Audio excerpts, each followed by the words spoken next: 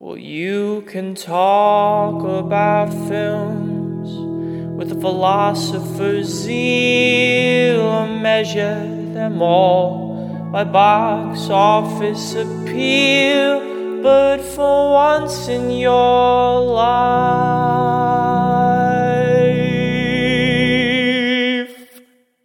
be real.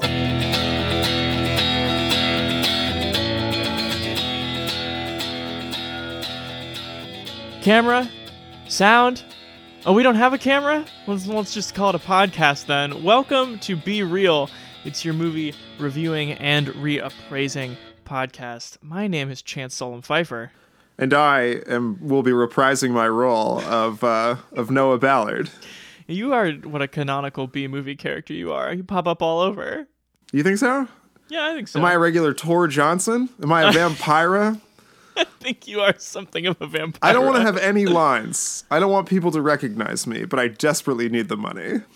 Everyone, welcome to our program where, every other week or so, we talk about 3 movies within a similar genre. Genres that recently have included, seemingly unnecessary franchise sequels and movies about going back to school and movies about covens of witches. But today on our program, we're going to be talking about movies about directors making bad movies. Some of them know it, some of them don't. The broader world certainly does. But yeah, we're talking The Disaster Artist and Bowfinger and Ed Wood. Absolutely. Do you think anyone, Chance, will look back at this particular podcast and, much like Greg Sestero's girlfriend says to him, maybe don't bring up that thing you did with Noah a few years ago? Maybe it's better if it doesn't come out. The SEO is too good, baby. I won't be able to hide it. You will always be known on the internet as one of the Be Real guys. And I think I know what we have to get into in the Ethos Corner today, but everyone, stay tuned. I want to do a better job of shouting out our guests up at the front of the show. So we're going to be talking to Josh Spiegel, who co-hosts the Masterpiece Cinema podcast and writes for Slash Film. We're going to talk to him a little bit later about The Disaster Artist and Ed Wood. But I think Noah and I need to light out for our Ethos Corner here and talk about how we saw The Room on the day we met. On the day we met, on the day that I interviewed you to be my friend. And I took the job. Thanks. Thanks for doing this. Keep it real. Think slow. We should get through it just fine. Hello, Ryder, Donnie. Donnie, hello, Ryder.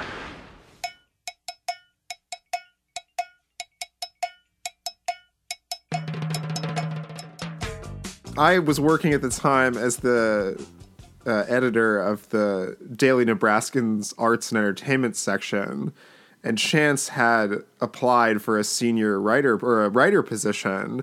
And as a matter of course, you have to fill out this stupid one sheet of your recent resume and whatnot and hand it in. And we have to go through the process of saying okay, you're hired. Because there was at the time money involved. Mm-hmm. So Casey and I, my assistant editor, we were going through the pile of freshman resumes that we got, and we got to Chance's, and under his hobbies hobbies and interests, it said boxing or I'm an amateur boxer or something. And Casey and I were floored. And so we immediately called you on your cell phone and asked you if you would come meet us at the coffee house so we could interview you. And we did that. We punched you around a little bit, emotionally and intellectually. Very true. Much like a one of those speed bags, you kept coming back for more. And once Casey and I were satisfied, we looked at you and said, well, we're going to go see this movie, The Room, tonight in Omaha. You should definitely come. Yeah, so I became the Denny of your weird senior DN group. I didn't know anyone. Many of these people I would later go on to be quite good friends with, but you took me to this movie, up the road in Omaha, and we threw the spoons and yelled at Tommy Wiseau. But yeah, and then I'd seen it at another live screening in Philadelphia with my friend British Chris. This is 2 years ago, and Tommy Wiseau was there. Right. And I got to meet him and shake his hand. And What does his hand feel like? Clammy, as you'd probably expect. Uh-huh. He was like very sweaty and like looking like someone in his early 60s, which like apparently he probably is. Right. And then there was that thing too, when The Room was playing in Omaha, we got to interview Greg Sestero. Oh yeah, I wanted to ask you about this. Yeah, so we ran a Q&A with him in the Daily Nebraskan, which was like, at the time, we thought ourselves like true celebrities. Right. Like, because we had really like touched up against fame. But in retrospect, it really wasn't that big of a deal. But it was a fun interview. And yeah, then I read the book. Did you read the book? I've never read the book, The Disaster Artist, upon which the movie's based. Yeah, Simon & Schuster put it out like 3 years ago. And I remember reading it in like 2 sittings on the subway. It's like a very quick read. And Tom Bissell wrote it with him, right? Tom Bissell, who's like a very renowned nonfiction writer, wrote it with great. Greg Sestero. And so you said you hadn't read it? I have not, no. So it's sort of it's dual narratives. One narrative is the rise and fall of the friendship of Greg Sestero and Tommy Wiseau, and then it's cut in with the narrative of the production of the movie. Yeah. And it's much like the film. It's cut in with like how many days they are till they hit like the 40 days, which is what they've budgeted for, and then like each chapter is broken up by like 53 days of 40 days kind of thing. But yeah, well, should we just get into The Room then? I would love The that. Disaster Artist? Absolutely. Well, you have to go inside the room to go inside The Disaster Artist, so let's go. Okay, let's run. Yeah. So big disclaimer on this movie, as I sort of alluded to earlier. If you're going to go see this movie, you have to have seen The Room. One of the biggest mysteries to me surrounding it is what anyone would make of it if they didn't know what The Room was. This is my movie, and this is my life. You're not Greg. You and me, we are the same. Oh yeah, how's that? We both have this dream. That we'll be famous. Yeah, I guess we do. You have a malevolent presence. You are a perfect villain. I could see you as Dracula, Frankenstein. I'm not Frankenstein. I'm hero. I give them job, I give them salary. How do you spend $5 million on this movie, Greg? Are you kidding me? $5 million? And they are not grateful. Nobody respects my vision. The Disaster Artist stars James Franco, playing Tommy Wiseau, the writer, director, producer, and star of The Room. Tommy. His name is Wiseau, and he is the Bommy. And then Dave Franco, James's little brother, plays Greg Sestero. I think if you're going to like this movie beyond hearing famous people do lines that have cult appeal that came from really non-famous people, I think if you're going to like it, you're going to like this movie for the bond it strikes and convinces you of between Greg and Tommy. And that's what the opening of the movie is.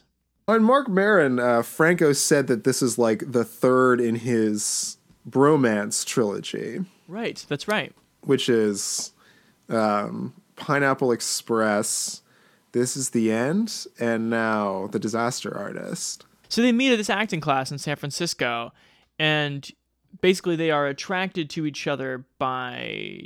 desperation. Yeah, by the magnetism of poles. The one pole being like, I am afraid and I can't do this, and I want to be an actor, but like, I don't think I have it. I don't have confidence. And then you see the insane person, the vampiric, too many belts, Tommy Wiseau, just going to town on the Shakespearean sonnet, and everyone else is sort of repulsed, but Greg is attracted to this man because he has what Greg does not, which is a complete lack of self-awareness and a completely irrational confidence in himself. And so they're hanging out. There's all these questions about Tommy, because Tommy is very weird in the movie and in real life. He clearly has this sort of Eastern European accent, but he claims he's from New Orleans. He says every time Greg's like, how old are you? He's like, I'm your age. But he is not. He is clearly not. And then he has... he's like maybe 20 years his senior. And also possesses seemingly bottomless wealth. And so they start hanging out, and they're like each other's only friends. They start kind of obsessing over James Dean. They move to LA together, where Tommy already has an apartment that he doesn't live in. Right. So that kind of deepens the mystery there. And then after a series of rejections, they decide, true to life, why don't we make our own movie? So Tommy writes the script, and then they star together as Mark and Johnny. Yeah. The movie, what, should I tell the whole story of The Room? The movie brutally fails because it's awful, and then becomes a cult hit over the succeeding 10 plus years. The last scene of the movie sort of posits that Tommy realizes during the first screening of The Room that he should just embrace the narrative that he meant to do this all along. Right. But in reality, it took him months, if not years, to get around to that. He was pretty devastated for a while, according to the book. Mm-hmm. And why wouldn't he be? He just wasted $6 million. With that in mind and kind of pushing into the movie, I think that, yes, it's complicated what this movie thinks about Tommy. And Tommy is also, not blameless in driving people away from him and in creating a toxic movie set. Tommy might not be the best guy.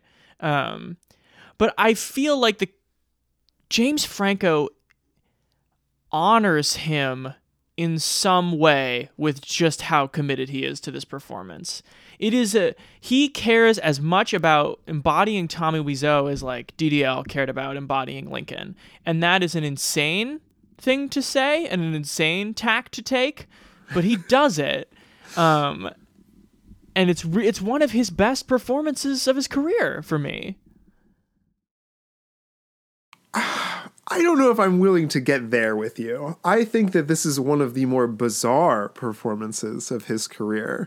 But he keeps on Maron, he also equated this performance with 127 hours, which I think is pretty out there. Yeah. In terms of physical performance. But my question about his performance is for you, it went past caricature? It never for me went past maybe Halloween costume. Staring into his eyes and the kind of placid sadness that was constantly in Franco's expression.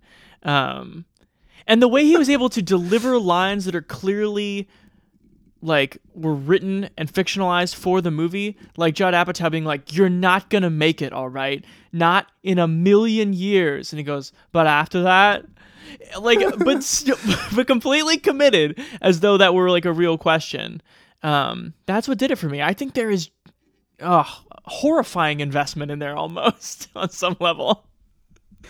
Well, that's the thing too. What genre is this movie? Is it drama or is it comedy?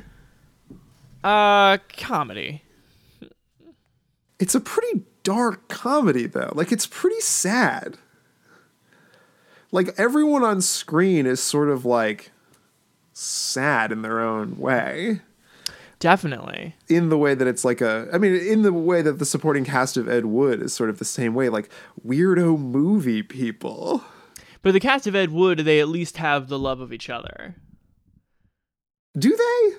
I believe, yes, I think so. I think when you talk about Tor and Jeffrey Jones and all those people. Okay. But I feel there's a similar camaraderie in The Room's cast, too. They all are unified in how horrified they are to, be there. But, the checks keep clearing. So, Well, they're held hostage by the profit system the same way Tommy currently is. Right. I mean, the shoe is on the other foot these days. Yeah. I'll come out and say I like this movie. I had a great time at the theater. I think if you have seen The Room, there are special treats in it for you. This movie posits that the line "keep your comments in your pocket" preceded the writing of the script, which is amazing. For me, we're talking about kind of parsing out these real world problems. I think the problem is Greg. That they're beholden to the book and they're beholden to the real Greg Sestero in telling this story. And I think the weirdest unanswerable question is, why, Greg? Why did you stay? And I think the movie has some answers, Greg needed some money. Greg saw what he needed in Tommy. but like I think there are some weirder, darker elements of desperation that could be teased out were we not, you know, if Dave Franco and Greg Sestero didn't have to sit together to be interviewed by The Hollywood Reporter. Right. It's also weird that they're brothers. Like, that's a weird casting choice. Like, I understand it, but like... And the Dave Franco performance to me, he just doesn't seem like a character. Like, when you watch Greg Sestero in The Room, you're like, well, that guy's delivering bad lines badly, but like, he is a human being, and like, what is going on with this kind of like malice that he's trying to put on the screen? There has to be somewhere in him. And when you look at Dave Franco, you're really just looking at someone who's lost in a fake beard, I think. Yeah, I think the biggest flaw of this movie is Dave Franco. Yeah, that's where I'm at. That's an interesting call. And everyone else is also like the cast is so underutilized. Like, I think one of the best, I wouldn't even call it scenes, I would call it sequences of the movie. The movie has a lot of sequences. The sequences is the sequence where Josh Hutcherson, who plays the guy who plays Denny, is just like watching Zac Efron, who plays the guy who plays Chris R, just like get into character, and just the terror on his face is so fucking funny. That's true. Where he just like has no idea what he's gotten himself into, and he has like no idea like what his character even is. Yeah. Which is, again, something that is just such a treat if you're a fan of The Room, because you know the Chris R performance that's coming. Right.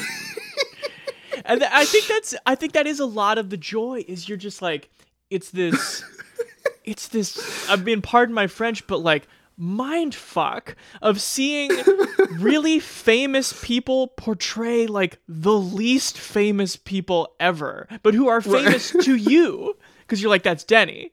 But all of a sudden, the glasses psychologist guy is Nathan Fielder, and you're like, it's beautiful psychologically what this does to a super fan. Yeah, it's the best kind of fan fiction. But I guess my question to you is, does it ever supersede fan fiction? I'm not sure that it does.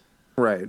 I guess just my questions that emerged, you know, in like the myth of the making of The Room are different than the ones that maybe James Franco and company are interested in. Like, my questions are like, how did he possibly convince people to just shoot that much sheer footage of like fake intercourse? Right. Like, a third of The Room is sex scenes. A third. Yeah. That's most of them. That's like a huge, but they must have spent like most of this, like 10 days of the schedule doing sex scenes alone. Mm-hmm. I think sometimes the movie is at its best, actually, when it can fully turn Tommy into the villain.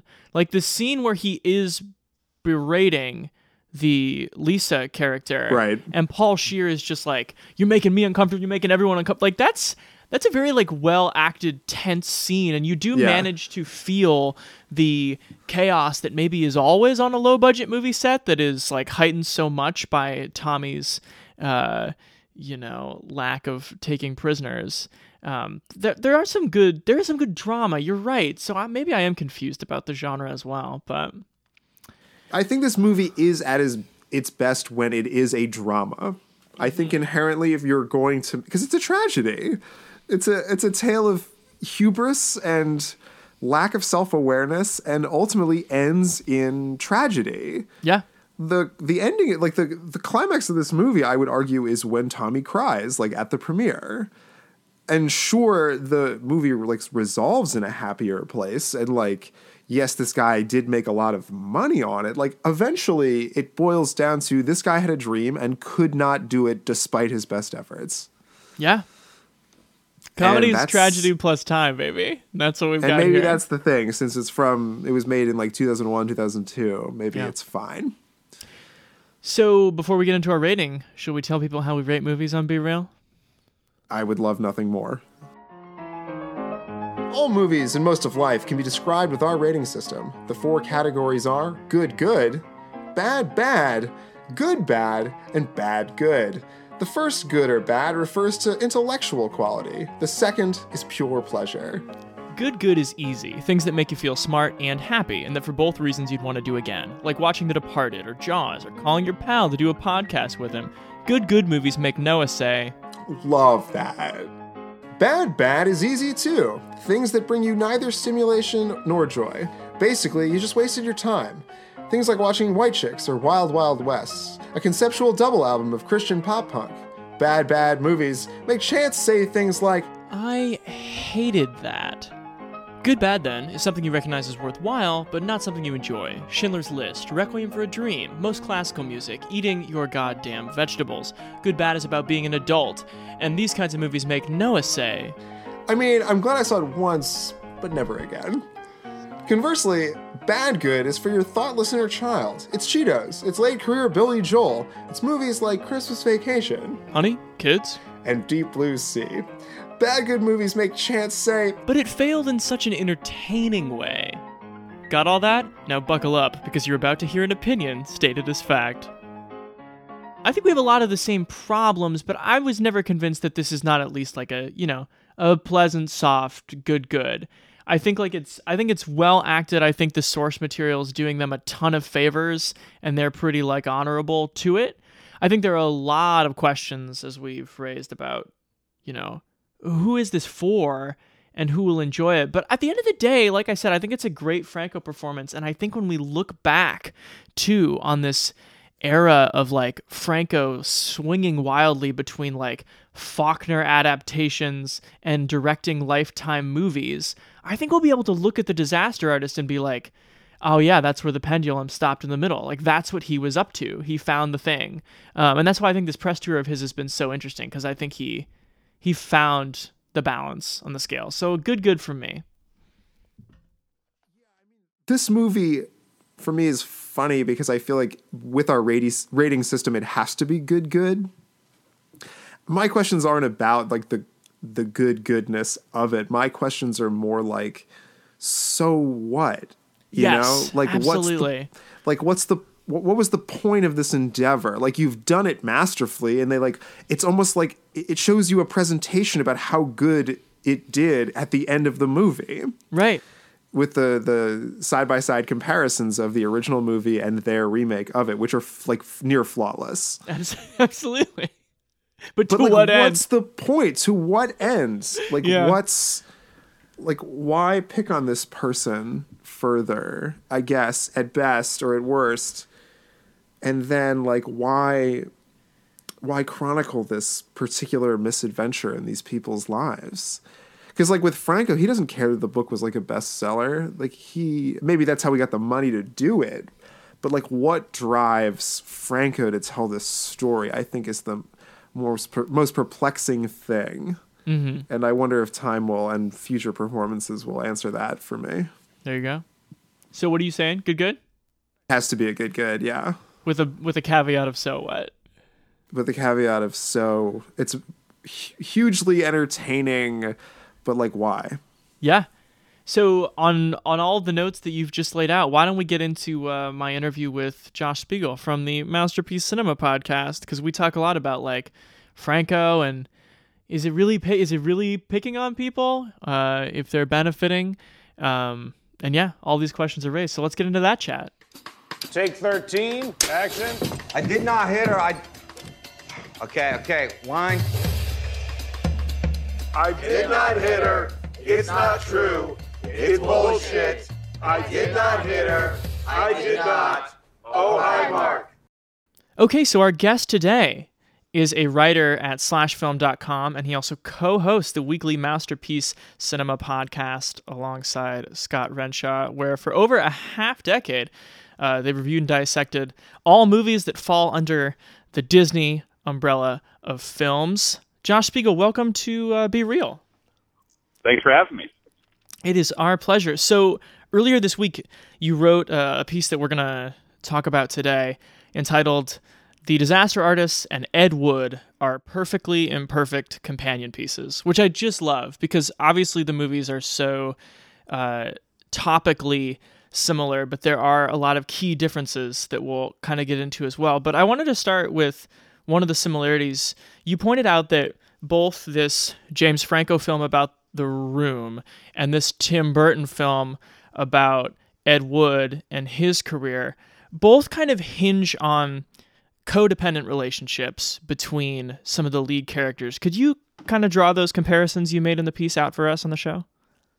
Sure. I was going into the movie thinking to myself, having recently watched Ed Wood again for the first time in years for my own podcast, which you mentioned, I was thinking about going in the fact that both of these movies are about famously terrible films, but what I hadn't expected, not having read the book, The Disaster Artist, on which the film is based, that there was going to be just as much about the connection that Tommy Wiseau and Greg Sestero, who co-wrote the book and is played by Dave Franco in the film, how much it's about how they weirdly rely on each other. There's so much evidence in at least the movie of The Disaster Artist, which, to be fair, I've heard is a little different than the book, but I don't know how. But there's a lot of evidence in the movie that Tommy Wiseau is a really terrible friend. You know, the way that he ruins relationships for Greg simply because he's jealous. There's potential. I've heard there's more of a homoerotic undercurrent in the book that is not really explored in the movie, probably because they're being played by two brothers, which would make it maybe even weirder. But, you know, there is this sense that Tommy is cartoonishly jealous in the way that, you know, kind of like a Glenn Close in Fatal Attraction character is when she sees, you know, her lover with his wife. There's this sense that when Tommy Wiseau sees Greg and his girlfriend, who's played by Alison Brie in the film, that there is a weird, like, catty quality to how he's reacting.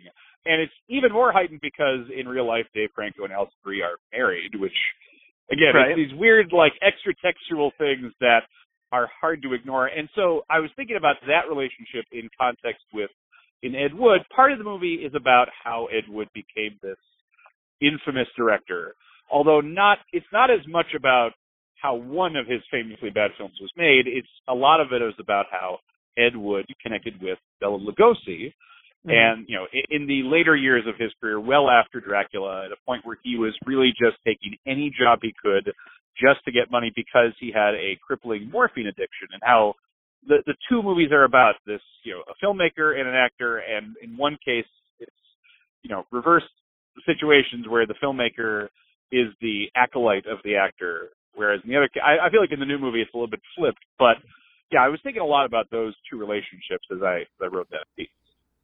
And was there sort of a sense for you that maybe they'd be better off without each other in either or both cases, but that, like, if they were without each other, they just wouldn't be who they are, or at least who we see in these movies?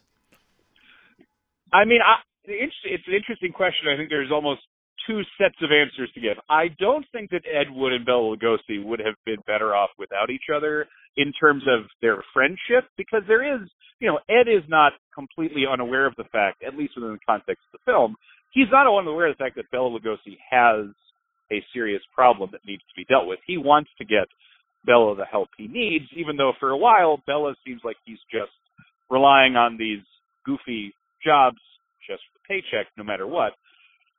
Definitely Tommy and Greg Sestero, within the context of that movie, would have been vastly better off without Tommy. You know, there are a couple of hints throughout, and again, I don't know, not having read the book, I don't know how accurate they are to how Greg Sestero's career was failing to succeed pre The Room, but there's one scene where he and his girlfriend are watching an early episode of Gilmore Girls, and the character that Jared Padalecki from Supernatural plays is on. He's like, oh, I auditioned for that. You get the sense that it's like, yeah, he might have been this close.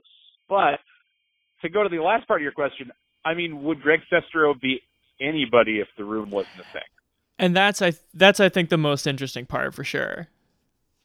Yeah, the sense that it's a terrible film, and it is. I mean, I've seen The Room before. It's a terrible film, and Greg Sestero has not really done anything else with his career aside from ride this as far as he can. But it's weird. It's like he probably didn't need Tommy Wiseau for a friend, but at the same time, the only reason we know him is because of The Room. Yeah, it seems like he's just become one of the he's just become the keeper of the keys for this kind of like bad movie by writing a book about it and kind of like making Tommy seem presentable. And I wonder, I want to get into this maybe in a little bit, but just how that kind of translates to the Dave Franco character's character on the screen. Let me pivot real quick. Josh, when you talked about Ed Wood on your podcast, you were clear. You think this is unequivocally Tim Burton's best film, and I want to jump off that, but real quickly, could you sum up why? Oh, sure. I mean, part of it is that Tim Burton has had, for me, a real rough go of things lately. You know, he's making films that just rely so heavily on computer effects, and there's not a whole lot of the wit and cleverness that was present in his earlier films, whereas Ed Wood, I think, really balances very delicately the admiration that Tim Burton had for cheesy, practical effects-laden 1950s sci-fi movies, and a clear, passion for telling this story in a way that doesn't seem mocking. One of the reasons why I was really curious to see The Disaster Artist in context with Ed Wood was Ed Wood could have easily been a really snide and smug film because, again, very few people are going to say that Ed Wood was a great filmmaker or that Plan 9 from Outer Space was secretly a good movie, #hot take or something. They're bad movies and he's not a good filmmaker, but the movie treats his love of film, even the fact that he goes to compare himself to The Man's Face to Orson Welles, which is obviously nonsense outside of the surface connections of, well, we directed star in our own films. It doesn't treat him nastily, and I think that is one of the big reasons why I love the movie so much. And although I would say now Johnny Depp is kind of a human dumpster fire, he's quite good in that movie. And Martin Landau, I'd forgotten since I hadn't seen the film in so long, he is truly excellent in that movie. I believe I mentioned on the podcast, he won the Oscar for Best Supporting Actor, and Samuel L. Jackson was famously displeased. He was nominated for Pulp Fiction. And listen, Pulp Fiction's a great film. Samuel L. Jackson is great in Pulp Fiction. And Martin Landau deserved that Oscar. So you could argue that there are more layers to the Bela Lugosi performance than the Jules Winfield performance. I would agree. Yeah, definitely. So let me touch on what then you just touched on, because I remember you saying that as well, that one of the things that I think you and Scott and your guest all really liked is just that Burton clearly looks at Ed Wood as somebody with I guess I'll say good heart and a really noble, optimistic disposition. What tack do you think, and I think this is really up for debate based on what Franco has said in the press, but also what the movie does. What tack do you think James Franco and company, what attitude do they have toward Tommy Wiseau? I think it's a lot more. I think the polite word would be complex. It might be a little bit more muddied, because Disaster Artist opens with a series of well-known actors. I think Kristen Bell, Adam Scott, J.J. Abrams, director of Star Wars, show up to talk about The Room very briefly. Just their kind of reaction to it, and one of the reasons why The Room has had this long shelf life is because although it had that very terrible run at a one theater in LA for Oscar consideration of 2003, it kept playing, and people like Paul Rudd and I think David Cross became aware of it, and that led to other, alternative comedy folks, actors, directors noticing it. And so there's that sense at the beginning when you see them talking about the movie, oh, so this, James Franco is not just going to be snide and smug. And then the movie ends with a comparison, a shot-by-shot comparison where you see how close his version of various shots and scenes match up with the real thing. So there is a clear sense of interest in the movie, but at the same time, Tommy Wiseau he's almost a caricature of a person, and it's hard not to feel like there's a sense of mocking. But then by the end of the movie, when it first premieres, the Room first premieres to the cast and crew, and they're laughing by the end of it, you're meant to feel bad for him, because although he eventually slides into saying, yep, I was making a comedy, which no, he wasn't. Clearly no, not. Of course not. But the fact that he is that hurt by it suggests they're willing to depict him as a three-dimensional character in that way. But it's a lot more complex, I think, because Tommy Wiseau, unlike Ed Wood, is such a guarded person. So much of The Disaster Artist revolves around three questions that you never get the answers to. How old is he? Where is he really from? And how does he have all this money in this bottomless pit of a bank account? And with Ed Wood, from the very beginning, he's a very open character. He dresses up as a woman, he's transvestite, but he's very comfortable in his own skin, and he's comfortable with other people, like, you know, Bunny Breckenridge, or I forget the guy that Jeffrey Jones plays, the amazing Criswell. You know, right. He's comfortable with all these characters, whereas Tommy Wiseau, he's trying in a way to play a part when he's interacting with his cast and crew, and it's just, there's more opaqueness to him. So it's I don't know that they could have ever been quite as open about their embrace of Tommy Wiseau as Tim Burton was with Ed Wood. So let me ask you this. You kind of closed your piece, Josh, by talking about how Philip Haldeman, who played Denny in The Room, was at your screening in Phoenix, right? Yeah. He's from the Phoenix area, and okay. Yeah. I didn't realize it at first because a fellow critic of mine mentioned, I invited one of the people from the movie to be at the screening, and I was like, ooh, who's going to be at our screening? Because, right. You know, I know a couple of the names, and he was like, the guy who played Denny was like, okay. And I didn't remember the character, honestly, but then I saw, Josh Hutcherson is playing that character. Okay. And yeah, it was very interesting because what I mentioned at the end of the piece, I don't know if you're going to bring this part up, is that he's working on a comic book series that's about the making of The Room. So talking about these guys just riding it as far as they can, I'm going to just continue to chronicle this incredible, improbable movie that I was part of. Yeah. That is indeed where I was going. So I guess, when we think about the approach that Franco takes toward Tommy Wiseau, is there mocking? Is there some level of derision there?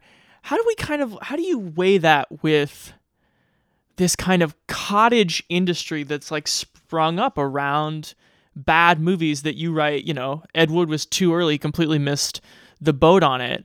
But yeah, how do you feel about whether we're just talking about kindness, politeness, morality of, you know, these people kind of like trying to make a buck off the fact that other people, any way you look at it, are kind of laughing at the cinematic equivalent of somebody tripping. Right. And I mean, for the guy who played Denny, of course, it's him probably just thinking, you know, there must be a little bit of milk I can get cash cow. Why am I letting it die on the vine? You know, I got to do something with this. Johnny's still taking care of him. So always taking care of him. And, you know, I wonder how much of it is a sense of exploitation, like exploiting it, but at the same time, Tommy Wiseau has done that as well. You know, he has maybe not parlayed this into a massively successful career, but he obviously, you know, I think there was another show he did for a few episodes for, was it Hulu aired it? The Neighbors, I think is what it's called. You know, I think he's starred in or directed a couple episodes of Tim and Eric.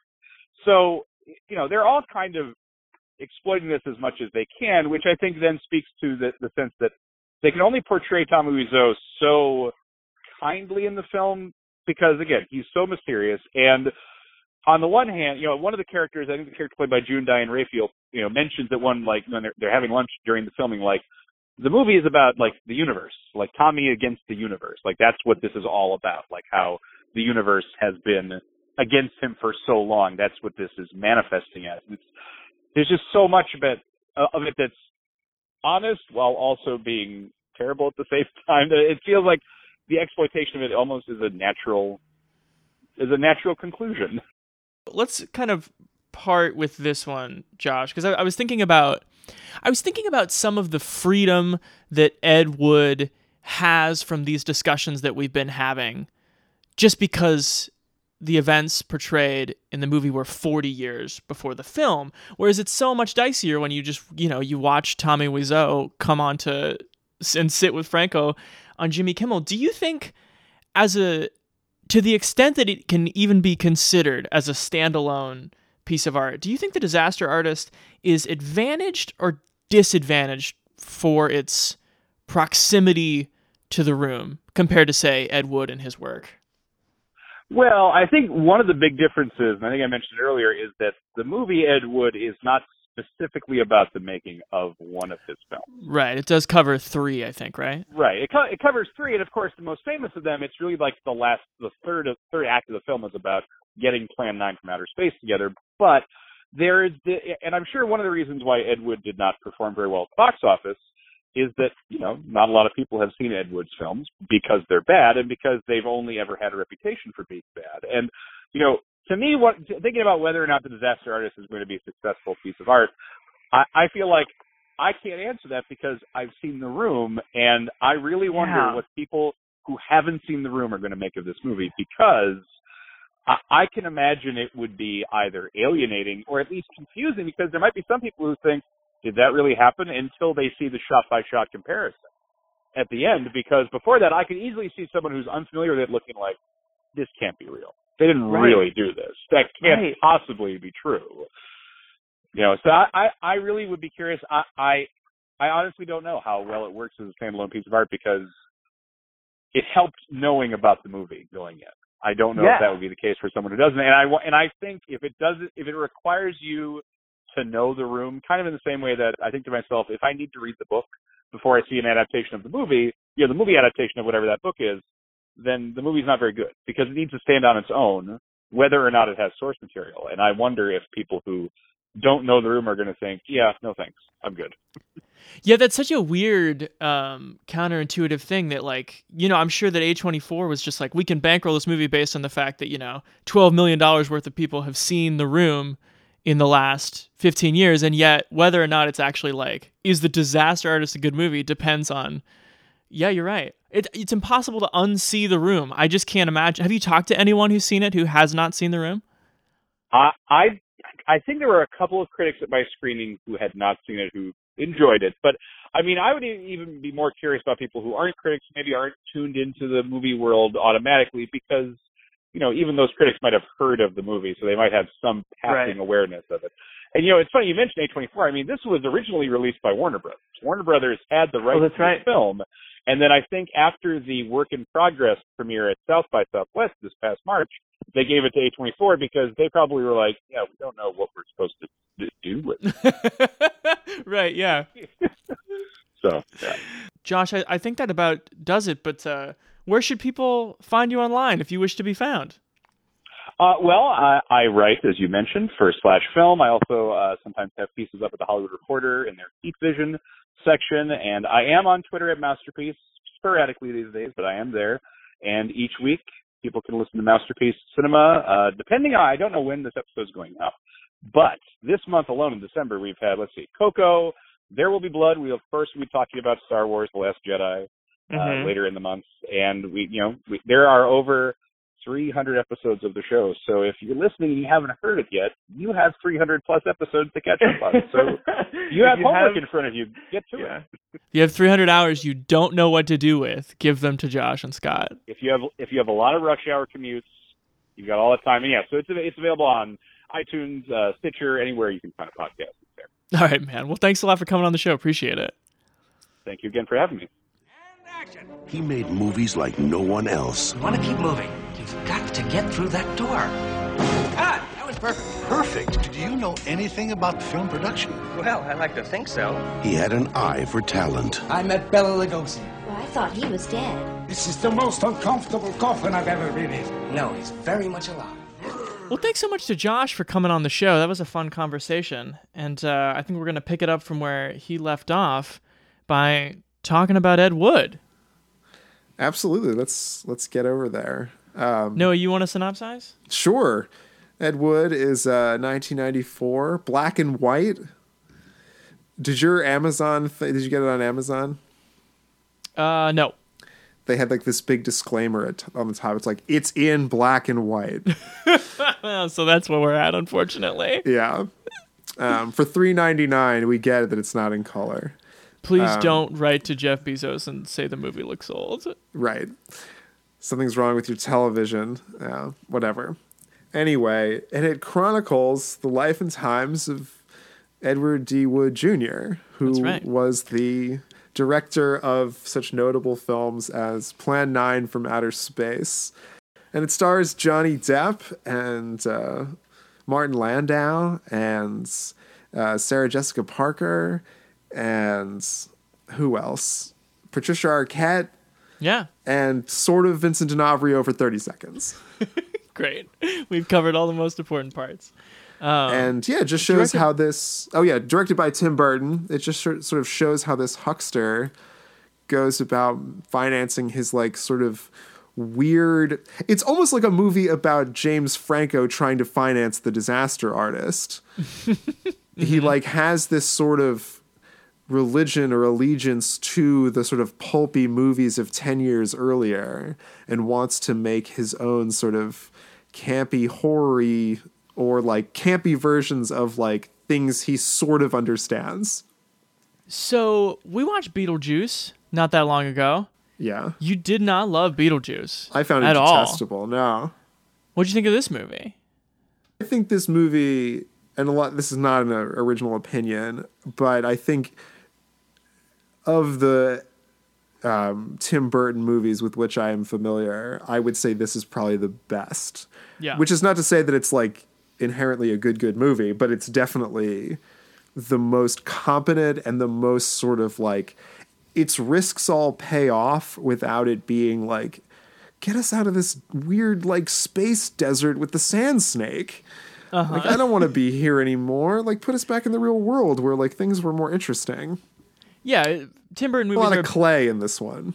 Right. Tim Burton movies are better when he's making them about Ed Wood and not trying to be Ed Wood himself. Right. Yeah, keep the clay to yourself. Timothy.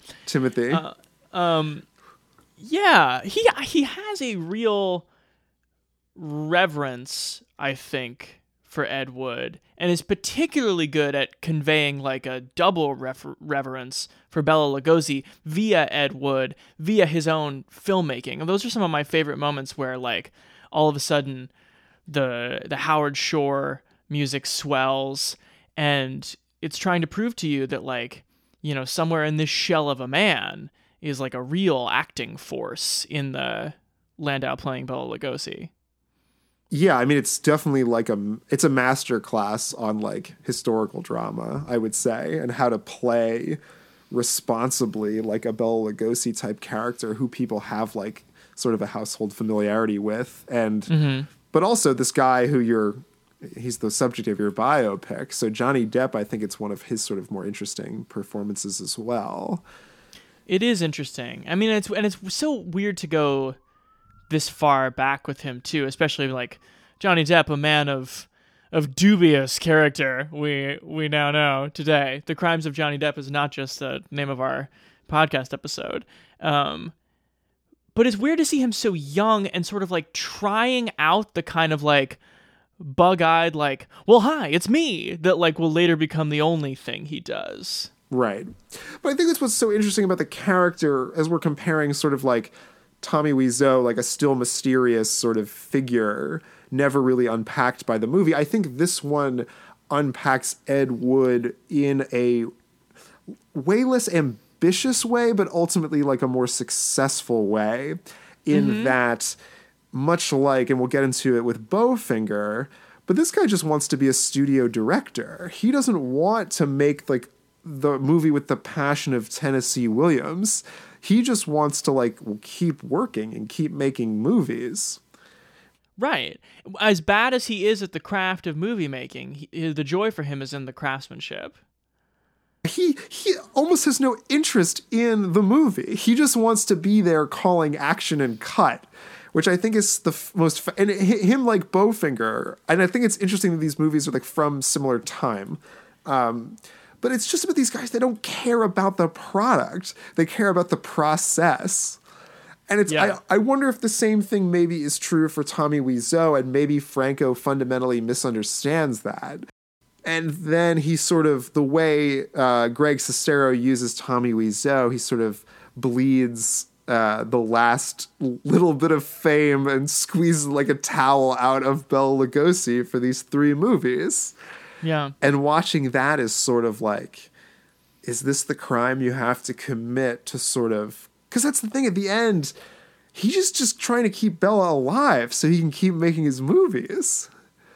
But then somewhere in Bella's like drug rehab, he realized... Like, I thought that the saddest scene in the movie is when Johnny Depp, Ed Wood, has to wake up Bela Lugosi from like clearly the midst of his drug treatment because he realizes that Bela Lugosi has no money and can't pay for the treatment. He has to wake him up by convincing him that the doctors said like, they just took the test, you're fine now. The results came in, like it's time to leave, and then like put a positive spin on it because they like get him back to work and take those final sort of like loving moments in like that. I think the most miraculous, if you go back and watch Plan 9, there's the scene where he comes out of the house and picks up this flower and smells it, and the flower sort of breaks in his hand, which was like accidental, and it's so loving, the shot of it, and like the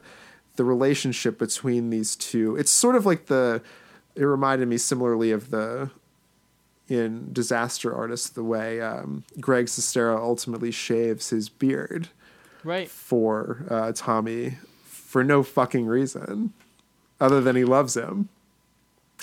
Yeah, in some ways, Ed Wood is a more convincing tribute to like when you are fully dedicated to a craft. It doesn't mean that your like life is limited or that you have no life or that your humanity is squashed, but just that like you are a snowball rolling down a hill.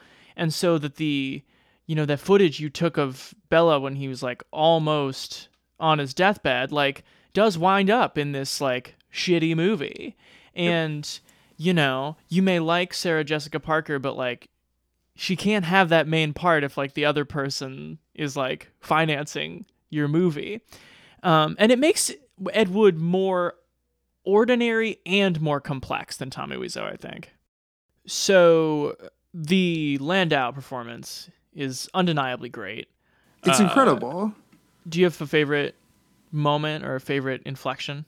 I like when he does for the second time his "I will make a world full of these atomic creatures" monologue. And then like at the end, you realize that he's sort of been just wrapped up in the moment, and as they're walking down the street, he begins doing this monologue for the second time, and then like as you realize as the camera pulls back that a small crowd has gathered to like watch this famous actor who now has a strange relevance, A, because of his drug abuse being in the tabloids, and B, because of the acts of Ed Wood, and he gets this like little sort of applause. And that's all he needs because he's dead in the next scene. Right.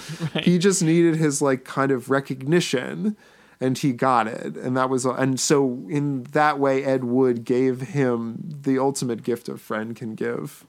I think my favorite, and I didn't notice this until I was like actually rewatching some clips, but in the amazing scene where high on morphine, Bela comes down to that little like bog and has to wrestle with the octopus, but the octopus has no motor, so Ed Wood's just like shake it around a little bit, when it's eating you, make it seem like it's alive. And Bela's such an old pro that he does it, and the screams that he screams are identical to the ones he screams when he's going through morphine withdrawal. Yeah. And the kind of like beauty of recognizing that he's giving it everything, but then also they're not recording sound in that scene. You go, sound? Oh, we don't have sound. So Bela is just screaming because it's his job, but the resonance to like the later scene is amazing. And that's like Burton too. Burton's doing some good, very thoughtful, nuanced stuff here. But yeah, it's an unbelievable performance by Landau. Yeah. So shall we rate Ed Wood? Yeah. I think it's a good. I think it's like a pretty great. Yeah. I think it's one of the better films made about Hollywood. And it feels authentic, but like for how cheap it was probably made for. And it's just well done on the script for that movie is good. It's really, really good. And they took some time with it, which feels nice. And I think this is like, I'm going to reappraise in like how good I think it is. Sort of, this may be like a classic. It's high praise. So, and if an underappreciated classic, I would say. This is sort of a ambiguous, difficult to define praise of this movie too, but like think about the number of times that we as moviegoers have visited the 1950s and filmmaking in the 1950s. It is a lot of fucking times. Yeah. And almost to the point where there's like, a shorthand for like, you watch something like Hail Caesar, which is just like, yeah, I've been here, got it. Like Studio Lot, The Hat, The Fixer, The Reporter. Like you've been there a lot. And to this movie's credit, like it really, even as someone who like doesn't really love sci-fi and like not comic book camp, all that kind of stuff, not really my scene. I was just like, I gotta Google Vampira. Like what is this? I Googled her too. Yeah. It's really, a movie that benefits from having a smartphone in your hand while you're watching it. That's true. Yeah, to figure out what's going on. But it makes you want to stay somewhere and immerse yourself in a place that so many movies have just kind of like taken for granted that you want to be there in the golden age of Hollywood. Yeah. And it's just like a cool narrativized version of like someone's IMDb page, which is like also a fascinating place to be. Should we get to Bowfinger? Let's do it. Okay, 1999, Bowfinger. I never even heard of this movie, but a pretty successful movie. Yeah, I think it was. And it's got a pretty A-list cast. Sure does. A-list director. Bowfinger Chronicles titular, what's his first name? Bobby Bowfinger. That's right. Who, played by Steve Martin, is this like has-been sort of Ed Woodian producer. I would say like never was. Yeah, and he like puts on, you can see from the walls that he's put on like cheap looking plays and he's made some cheap looking movies. And yeah, and he's trying to like put together his next project, which is called Chubby Rain. Mm-hmm. It's a script that's come to him from his accountant turned screenwriter Afram. And it's one of the curious things about this movie is I don't understand if Bobby Bowfinger thinks that Chubby Rain is worthwhile. Yeah, I think he just needs anything to keep. Right. It's a script that's good enough for him to like exert the effort of making it. Right. And much like Ed Wood, he has this little troupe of people as well, right? Right. Yeah, he has this little team who's all like really counting on him to like pull through here. And yes, it's the screenwriter / accountant. It's Christine Baranski is like the aging, like never made it film star, much like the mother maybe of The Room. And then Heather Graham gets off a bus, wanders to Bowfinger's house / office, and she proceeds to work them all over using her sexual prowess and get exactly what she wants. I would say close in comparison, she's like the woman with the $300 from Ed Wood. And then there's Jamie Kennedy, who plays Dave. Oh, man. He's the insider to the industry. He's the only person to whom Bowfinger confides as he like sets off on this ridiculous plan to get Chubby Rain made by like insinuating himself next to this Jerry Renfro, this high-powered exec played by Robert Downey Jr. And he kind of like just... Steve Martin does so much he's an incredible bullshitter. Like all of Steve Martin's greatest hits in film are just like comedy bullshitting. Right. Playing bullshitters he plays a good bullshitter. Yeah. And so he somehow gets Jerry Renfro to be like, yeah, if you can get Kit Ramsey, the hottest action star of this movie's 1999, played by Eddie Murphy, if you can get Kit attached to Chubby Rain, you got to go picture. Get me Kit. No, get me Kit right now. How many pictures we got in the pipeline? Yeah. You don't put me on hold. I put you on hold. You put me on hold and you're a dead man.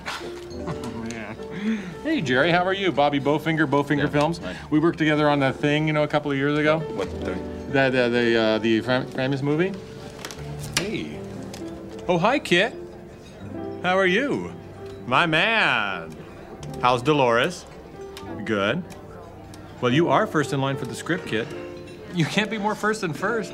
Can I talk to him? Huh? Can I talk to Kit? Absolutely, Kit. Hey, Kit. Got a surprise for you, Kit. Kit, I'm losing you, Kit. Oh. Got a bad line there. Oh, these cell phones are so bad. You know, Universal is begging me for this script, but I don't want to give it to them because they screwed me once. You really ought to take a look at it. Yeah, take a look at it. Okay, and then I need to stop you right there because that to me is a golden premise for a movie.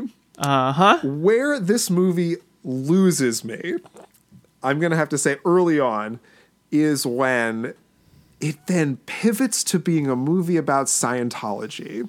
About Mindhead.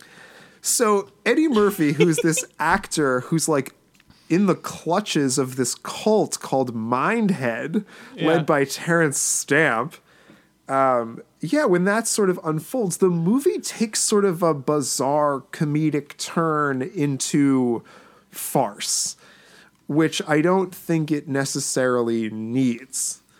I think and then it becomes a movie where Eddie Murphy plays two different characters in different makeup, which again, I don't think it needs.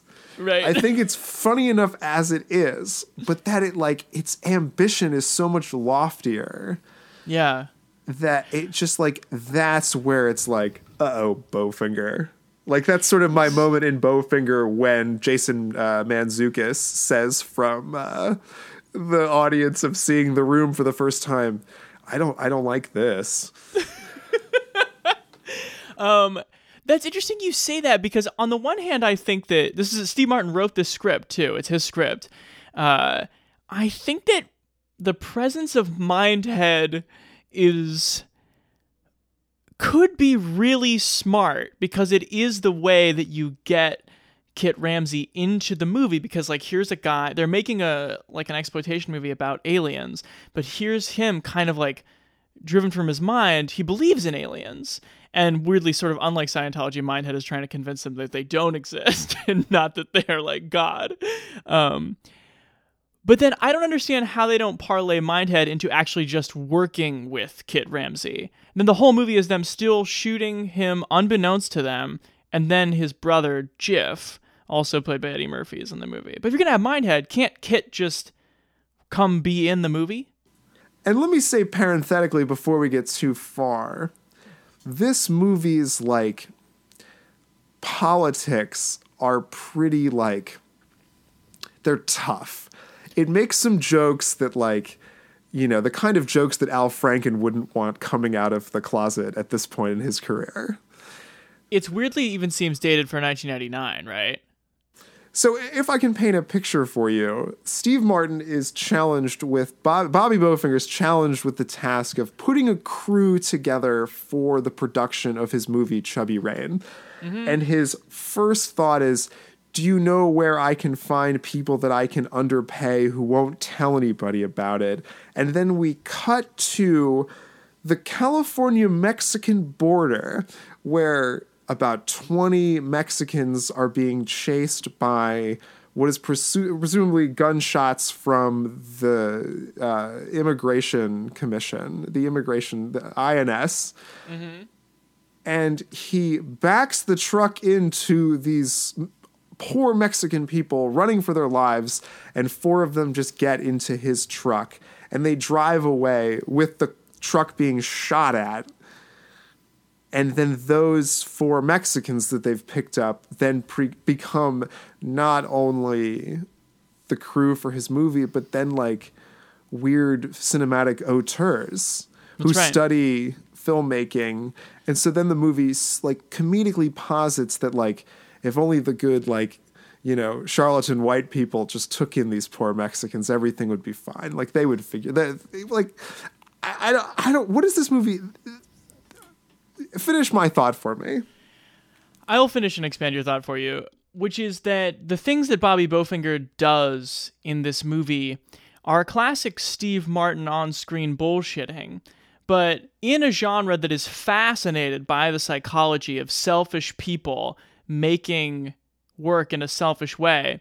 Bobby Bowfinger is possibly the most selfish and the most confusing in terms of how we're supposed to... Are we supposed to root for Bobby Bowfinger? Is this movie supposed to get made in our morality? Oh, no. And that's an issue from, like, I think scene to scene, there's a lot of clever stuff. Like, even if you see it coming a mile away, it's still like, okay, pretty well executed farce. But like, it's a tough movie seeing it greenlit, at least in the past 3 weeks. This movie does not pass the Weinstein test. There is a lot of sex being used as a power dynamic in like a movie set situation. Akin to something like State and Maine, I don't want to put the movie on trial for that, because it is like... You mean when State and Maine makes light of him being a child predator? Right. I mean, but another movie where it's just like, yes, this is how corrupt Hollywood is, and Bowfinger does a decent job of being like, well, look, Heather Graham is a mover and shaker just like everybody else. I think Everyone's the movie exploiting pulls everyone. off her character only by the fact that she's sleeping with everyone. Right. Like for her own self. But then it's just like, it's either like a sort of a misogynist film, or it's just not a very feminist film. I think the latter is especially true. Right. But yeah, I think it's just talking about like this old Hollywood immorality, and just like, this is how the pictures get made, by like everyone exploiting everyone. But then there's that thing too of just like Steve Martin comedy, where he comes from this place of like thick, smeared on 70s irony. When you think about him and Chevy Chase, and you think about we've done Three Amigos, and you think about The Jerk and Dirty Rotten Scoundrels, like, do you have anything besides Mexican food? Yes. When you think about that line that you love. When you just think about Steve Martin on screen, it's all like, the comedy is always premised on you being like, he's a terrible person in a heightened situational comedy, and like, if that's not enough for you, Steve Martin is not the one to look to give you that sort of like Ben Stiller puppy eyes beneath the bad behavior. He'll never give them to you. But so you're agreeing with me that politically this movie is sort of problematic? Yeah, I mean, if this movie came out today, we would call it problematic, but it didn't come out today. Can we also like double back for a second? And did you have a moment when you watched The Disaster Artist, when you're like, or when you rewatched The Room, if you've seen it, where like The Room, like, and Tommy are pretty fucking sexist? Oh, for sure. And it's interesting that we like celebrate this movie even as like a terrible disaster, but like Tommy himself is like he's a pretty low opinion of women. I think where that movie can get away with it is that everyone betray me. Like, the entire world is against So you're Tommy. saying what he has is a low opinion of people. But I think at least The Disaster Artist has questions about like, would you want to hang out with Tommy? The Disaster Artist is not sure. But Bowfinger just assumes that you want to make a movie with Bowfinger. What because everyone in the movie is so self-serving, he's maybe like because his intentions are not to be the world's greatest filmmaker. In fact, he doesn't even nobody who particularly cared what the movie looked like on an artistic level would shoot a movie where the star doesn't know he's in it. The whole conceit of what he's trying to do doesn't apply to, I don't think, an actor or like a creative person like Tommy Wiseau. Yeah. Like Tommy gets what he wants so much so that he like creates a fake alleyway to look like the alleyway outside of the studio they're doing. He goes at all the lengths possible, whereas Ed Wood and Steve Martin's character, Bobby Bowfinger, are only looking to be directors and say action and cut, and they don't really care about the thing. They care about being big time or being like just working directors, and that's what people like know about them. Right. And his level of success is literally, it's bookended by him saying, one of these days a FedEx truck will come with a package just for me. Oh, the Wells Fargo wagon is coming down the street. Don't let it pass my door. Right. And then at the end, he gets an offer. And it's not like, here, come have a 3-picture deal with Paramount. But it's like, come for a reasonable amount of money to Taiwan to direct this ninja exploitation movie. Right, right. And that's his level of success, is a director who continues to make movies. Do you think, turning a page, do you think that also the presence of Jif and the sort of like nutty professor-driven insistence that Eddie Murphy play multiple roles, didn't that kind of stop him from like unpacking like a pretty interesting, funny, like depraved, like superstar character? Sure. But I have to say, though, the character of Jiff is probably like one of my favorites. Like Eddie Murphy pretends to be a different persona, maybe. I thought like Jiff is pretty hilarious. And I think the funniest scene of the whole freaking movie is when they make him run across traffic and he has to do it like a scary thing, but also like in character, but also like in character. Yeah. And it just renders Jiff just like devastated. And like he's like had like he's in a near death experience that's been filmed. And then Bowfinger's like, all right, we need you to do it again. Yeah. And like that's a beautiful. Heavenly God, heavenly God, heavenly God. Oh man. Yeah, he does. It is interesting. I mean, Eddie Murphy is, nobody's saying Eddie Murphy's not talented. When he started doing that voice, it's like, that sounds nothing like Eddie Murphy. How can he do that with like no slip up, like not the way Austin Powers does or Mike Myers does his character it's not a caricature. Voices. Just like the Nutty Professor is like a caricature. Right. And like the Clumps are like caricatures. But this one's just like another kind of like nerdy sort of like code switching individual who like also isn't like comically stupid, but is definitely stupid. Right. But then I have to say, though, that I think the Eddie Murphy character of, what is it? Kit Ramsey? Kit Ramsey. I think his like, what do you make of his like racial take on Hollywood? In some ways, he's right. In some ways, he's right. But the level to which he's paranoid about it feels very much like, oh, you wrote this, didn't you, Steve Martin? Yeah. And Eddie Murphy's just saying it, and we'll let him say it because, like, he is a black actor. But ultimately, these are, like, sort of white-sounding versions of, like, black paranoia about the industry. That's true. Like, the idea of him, like, using a search engine to look through a script to find out that it had an easily divisible by 3 number occurrences of the letter K, which means there were 300 or 400 and change KKKs in the script. Right. Is just like a little, it's sort of saying like, of course there's black prejudice in Hollywood, but it's not that bad, like kind of thing. Mm-hmm. Which is like inherently like a white sounding joke. It sure is. It's just an old white guy movie. Definitely. I think that's my problem with Bowfinger. Yeah. Is that like it's a little too like baby boomer racist sexist humor for me, but like otherwise an interesting premise. Sure. That's a good. Yeah, I think it's too many people that are past their primes, especially Steve Martin, satirizing something that feels older than the context almost. Like if Bowfinger had been set, maybe made in 99, but set in 79, like that might have made more sense. But I think what's unlikable about this movie as an installment of this genre is the fact that like it's not a true story.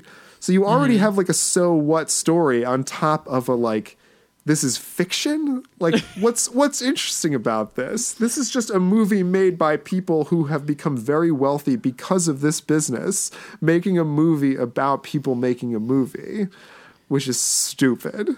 Why should I care about Chubby Rain if Bowfinger doesn't even care? And that's the thing, too. It never hits that note either where Ed Wood and, of course, the Disaster Artist do, too, where it is a tragedy. Right. No. It's never a tragedy. It's always a broad comedy. Steve Martin doesn't want to go there. No. And I think that like that would be a more interesting, and I think it's where Steve Martin thankfully has gotten to in his career, is like a little bit more dark humor. Mm-hmm. But had he made Bowfinger like today, I think it would be a far better, probably more Soderberghian affair. And that's always what we're looking for here on the pod. Something a little more Soderberghian. Right. All right. Should we rate this? Sure. I'm a little confused about what I want to rate this, actually. Because on the one hand, it has like some very funny line readings, especially from, we can't get out of here without talking about Christine Baranski and like how funny some of her line readings are. And that kind of like, the recap scene of like, what the hell just happened here? Like, did we spy on a man and then blackmail him with the assistance of Scientology into releasing this movie? And she goes, it was a beautiful lie. She's so good in this movie, which that kind of stuff leads me to want to say that it's bad good. But I think what it has is funny setups that take too long to unravel, and then politics that don't suit the day. So maybe a good bad. What do you think? You think it's like interesting as a sort of a reference point? Yes. With some funny ideas that don't quite... I don't know if I'm really describing a good bad movie, though. I might just be describing a bad movie. That's kind of where my head is. And I think, like... It's not as... Like, whereas State and Main is so biting a satire of the film industry as to say the film industry is fucking stupid, I'm going back to plays, love David Mamet. This movie's like, ultimately thinks movies are great. And the State and Main script is twice as clever as this script. Oh, man. State and Main is unbelievably funny. What did you rate that movie back in the day? Good? Or did you give it a good bad? It was good bad. Yeah. No, I love that, Bill. It's certainly better than this. I think if I can jump back in for a second, I'm trying to think about other times I've swung back and forth between good, bad, and bad, good. And I remember I did so with Gone Girl. And then you were like, if you're this confused about which of the two categories it is, it's probably just bad. So I think I'll land there. That sounds like sound reasoning. Yeah. Yeah, I'm going to have to say that I'm like glad I saw it once, but I think it's ultimately a problematic movie that should not be referenced in the future. Pretty inessential also. And pretty inessential to anyone's understanding of like anyone's career or any sort of movie other than this specific one we're doing a podcast about. Yeah, well, I actually I know we didn't talk about this, but I know from listening to his show that Josh Spiegel loves this movie, so our apologies to Josh. We're not that high on Bowfinger. Find all of our episodes on BeRealPodcast.com. We are on Twitter and Facebook. You can search Be Real. It'll come up. Two E's, right? Like a film reel? Isn't that right, Noah? That's the impression I was under. Okay. For these past 70-odd episodes we've done. Great. If you want to email us, you always can at berealguys@gmail.com. Noah and I, we've probably got a holiday episode and a year-end episode in us. We'll see, but we got to talk after this. But thank you for listening, and keep it up. You're scaring me. You are lying. I never hit you. You are tearing me apart, Lisa. Why are you so hysterical? Do you understand life? Do you?